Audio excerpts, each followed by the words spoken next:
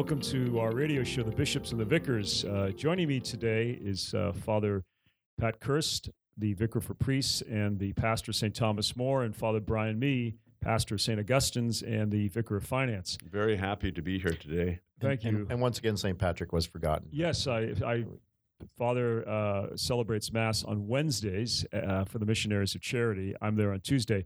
Father Connell is off today. We think we know where he is, but we're going to have our show anyway.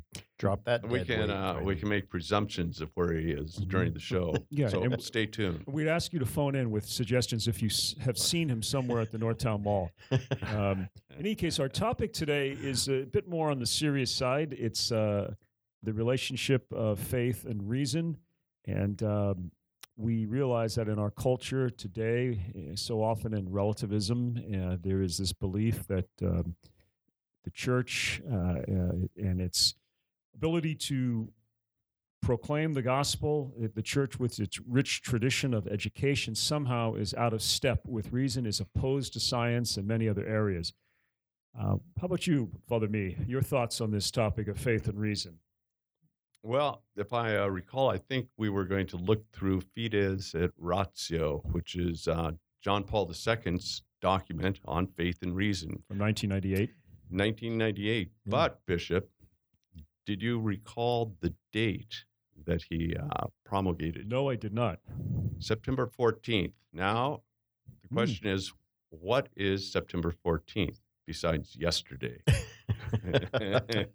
It is the it's a feast. Triumph of the Cross. The exaltation of the cross. Very Yes. good. Now, we could go historically into what that was all about. But I think I when I saw that was a date he chose, to publish or bring out this this document, I thought, well, that's very interesting. Faith and reason, and certainly when we think of the exaltation of the cross or the cross, it's that sign of contradiction. It's that thing most difficult that we simply accept on faith, or perhaps in part on faith. But we as believers, the very place where Christ seems to be judged and condemned is we as believers recognize from the cross, it's his seat of judgment where he judges sin and condemns it. So it's just the opposite of how it appears to our reason. As well, it's from the cross that Christ says, I thirst. And so from a reasonable point of view, we think, well, he thirsts. But we as believers, our faith tells it's from there that he pours out his Spirit to quench our spiritual thirst.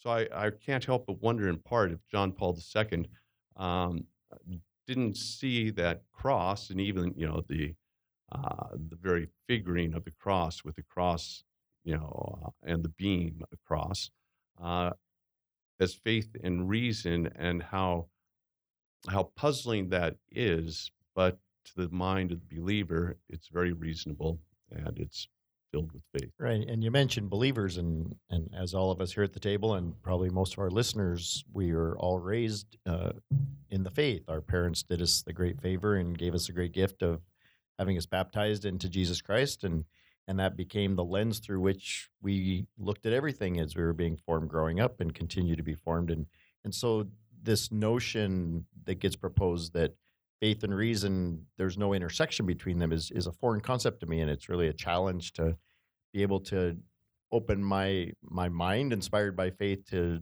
that reality some people have, that there is no marriage between those two things. And so it we think about, well, there's no rationality to our faith. Well, I see a great logic to our faith, as you were saying, but it's a logic that is based on premises that not everybody accepts, which is that the philosophical endeavor in a nutshell is you got to argue about what premises, even when you throw out this concept of natural law. Well, it's reality as you observe it. Well, two people can look at the same reality and have very different perceptions of what that is and what the premises are that are at the basis of that. What would, as Father Mee is the more senior cleric in this illustrious radio show, by a lot, Closer to by a lot. retirement than anyone yes, in no, this room. but still very, very active, which we're very proud of, and we'll ask that he work until he's 80. But where would you see historically, what would have led St. John Paul to write this document, to promulgate it, to speak to the world, and not just the religious world, on that relationship of faith and reason? Does it go back to the Enlightenment? I know that might have been a favorite period, Father Me, in your life, or as you might call it, the Renaissance. No, I never did call it that. Well, he quotes, or he mentions, I think, as it must be also 1998 is when it was published. And usually he would do things on the 100th anniversary of things as well. And so that would be Leo the 13th. And Leo the 13th, he does mention in the document Fides et Ratio that, he's building upon what Leo the 13th said. But I think he also brings out in the document that almost daily, more day by day, we see a separation or a distinction between faith and reason, where they seem to be non-compatible or incompatible.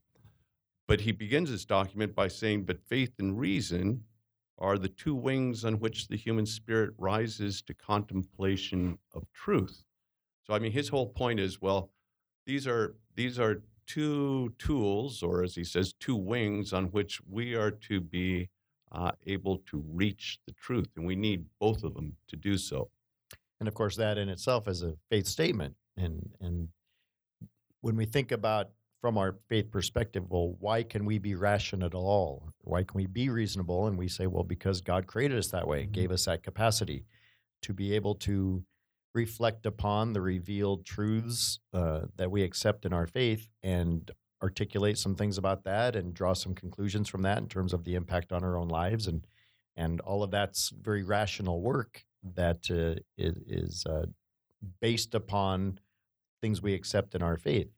And again, we'd say, well, we can only do that because God lets us do that, is given us that capacity. But again, not everybody's going to buy that. One of the recent studies, I believe it was released about 2 years ago, spoke about how young people today, why there's a drift specifically from the Catholic faith.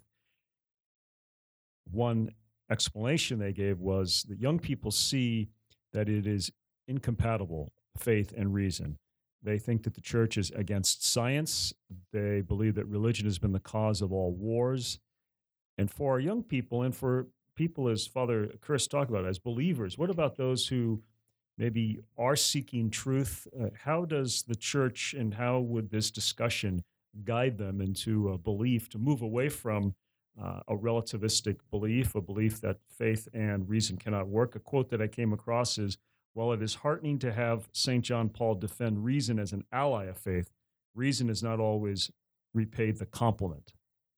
Mm-hmm. So that would seem to set up, do we think that our young people today are siding more with that search, that it's only about reason, it's about a secular grasping of the truth, if that's at all possible? But if it were, if we had a young person here, or just addressing that, if young people believe in such a way that reason is the only road, then we could sit here and ask them, well, but really, how much that do you know by your reason, or simply that you really come to believe?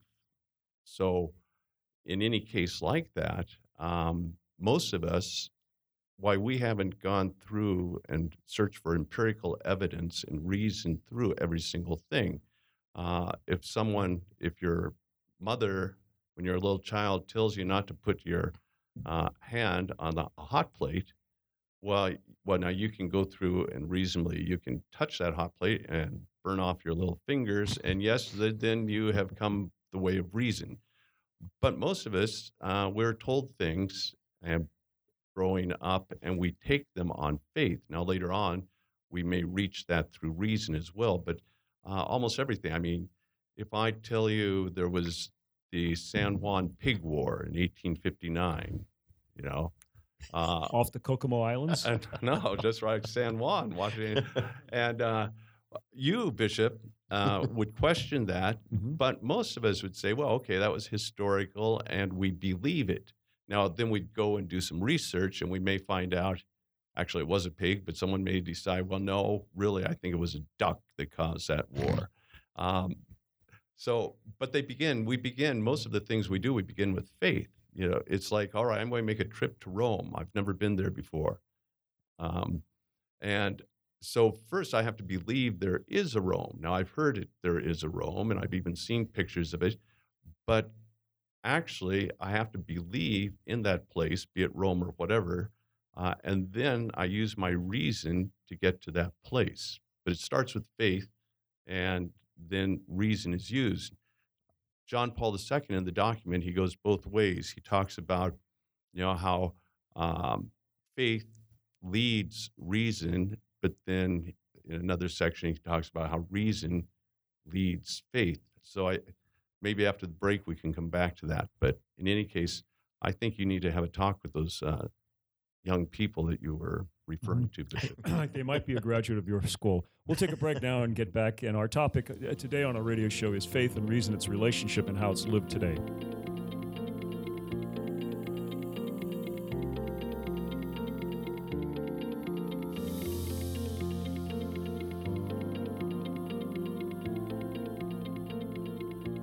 Welcome back. We're talking today of the topic of faith and reason, and a couple of definitions that might be helpful for us. Is that faith, in a commonsensical way, means a kind of trust we put in a person or thing based on evidence and experience. Faith in the religious sense is trust in God's promise based on evidence and experience of God's revelation. Father Mee, how would you address that in those bright students you have at Cataldo School? They're very precocious. Yes. Well, that's funny you mentioned that. Alapius, a first grader, was we were having that conversation. Captain of the speech and debate team as a first grader, correct? Well, only the junior debate team. No, yes. No. You got to be a fifth grader to be up on the. But that's a good question, Bishop. But I think one of the things to look at is, well, not only revelation, divine revelation as far as Scripture goes, but John Paul II talks about nature as well. In other words, looking at creation, why we come to know the Creator, and so again, it's what we reason can lead to faith as well. I mean, we look at all of creation around us, and it leads us to a faith that there must be a Creator. It would be something like, if we were to walk into to a nice dining room and the table is set and it's fine china and you have the napkins set correctly, the silverware, the utensils are out, everything's set perfectly. Well, first of all, you'd know that there must have been someone who set that table, even though you don't know who that person was. So you'd have faith someone set it. Now, if the silverware was on the wrong side, the fork was where the knife should be, then you might know that, maybe Father Connell had set the table. That's where it is right now. So, setting the table. Mm-hmm. So, just by observing, by seeing that, it leads us to faith, and that someone at least set that table. We look at creation, it leads us to a belief, a faith, that there is a Creator who created. So I don't know if that's what Alapius and I were talking about, right? The first grader. Well, you mentioned scriptures, and perhaps the most helpful definition I've heard of what is the Bible is simply that it's a book written by people of faith, for people of faith, about faith. But that's not to say that there's no rationality to the scriptures. And one of my side interests happens to be archaeology, and I subscribe to this periodical that's called Biblical Archaeology Review. Mm-hmm. And as the title suggests of the periodical, it's really filled with articles that work on the interplay between the science of archaeology and the faith of the Bible. And so it's what can be discovered through archaeological means that substantiates what's recorded in the scriptures, and then what in the scriptures can enlighten the work of archaeology when something is discovered underground, and the archaeologists ask, what is this, and where are we, and so forth, and what was the significance of this?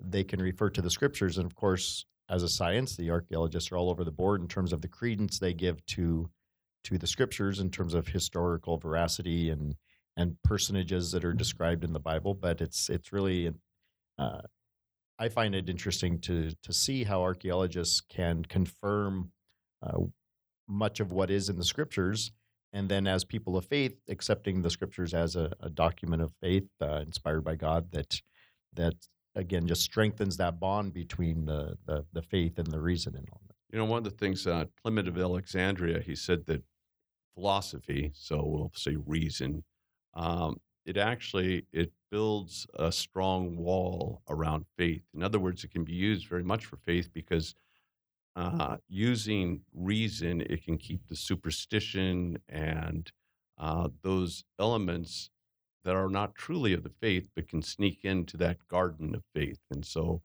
he said that philosophy can be a wall around to protect the faith. The faith, of course, can also, when we live simply by reason, why we're putting a lot of faith in a school of reason, because there's different schools of reason. Now, Father Kurz was talking about some special movie he saw during the break, and Father Kurz, maybe you could mention that again.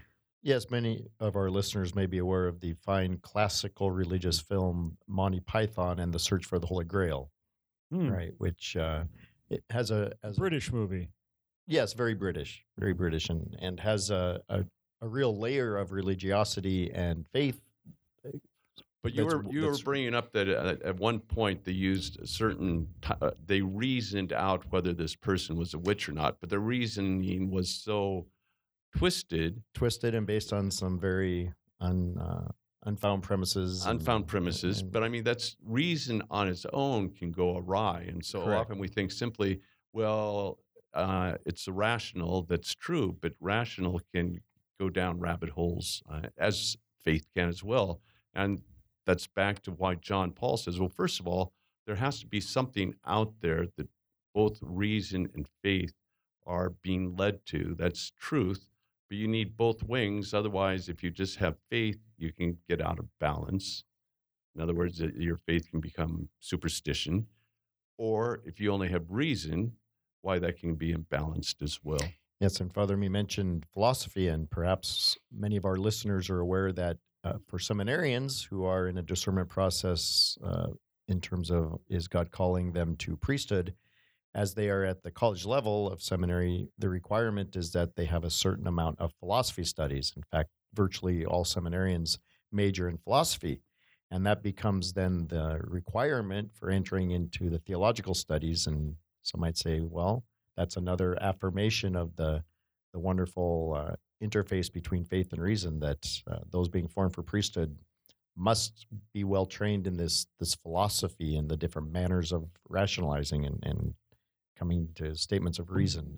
From the historical point of view, the concept of the postmodernism, how do you think that has affected, Father Mee, the whole breakdown, again, this rupture between faith and reason? One thought has said that after the Enlightenment, humans put themselves in place of God. In the postmodern environment, that place is gone altogether. Well, would you agree to that as a postmodern poet? Yes, I would agree to that. John Paul in Fides et Ratio really dates it earlier than the Enlightenment. He says already by the late Middle Ages, you're beginning to have some philosophers splitting off from faith and reason, which up until that time were seen, again, as balancing one another. Certainly with the Enlightenment, I mean, Descartes, his whole thing, I think, therefore I am, all of a sudden it becomes man-centered, centered on us as well. Before that, it was always in relationship to God, who is God? And so with the Enlightenment, of course, it all comes out of empirical evidence, using our reason, dogma, tradition, all of that, out the window, and think only of, well, what is your experience? But where that leads is the craziness we have today of where, well, that's not my experience. Well, none of us have a universal experience. So if we're only depending on our own experience, why that's going to be pretty limited, very superficial. Depending just on reason as well, is some of our reasoning is false reasoning. Some of us might not be as rational as others. So, I mean, there's all those fallacies to that as well. You mentioned Rene Descartes, and we just have to remember never to put Descartes before Deshorse. So cogito ergo sum.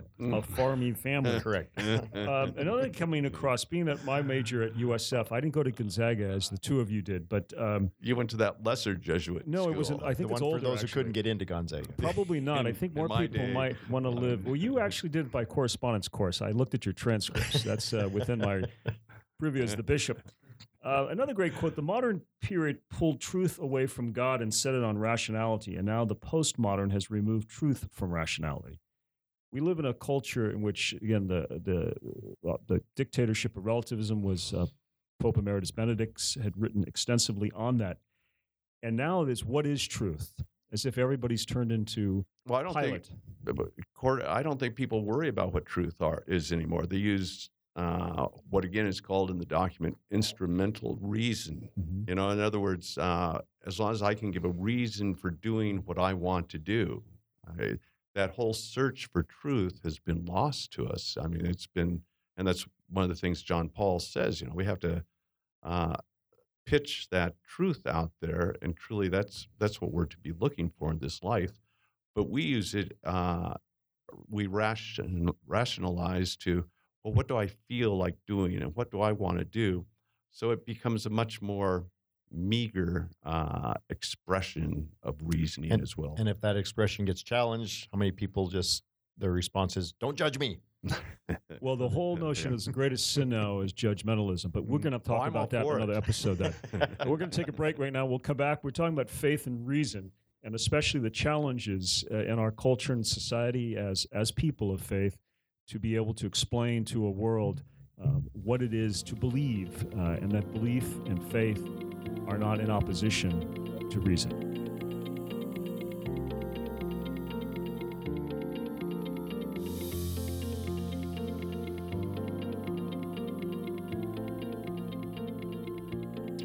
Welcome back. I'm with two of the vicars. Father Connell, actually, we had sad news that Deacon John Cecilia passed away, and Father Connell is with Deacon John's family.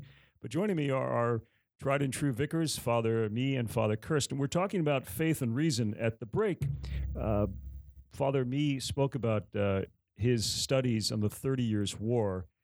Usually, most people know that Father Me is a tremendous Civil War buff and has participated in some of those reenactments out in Chihuahua.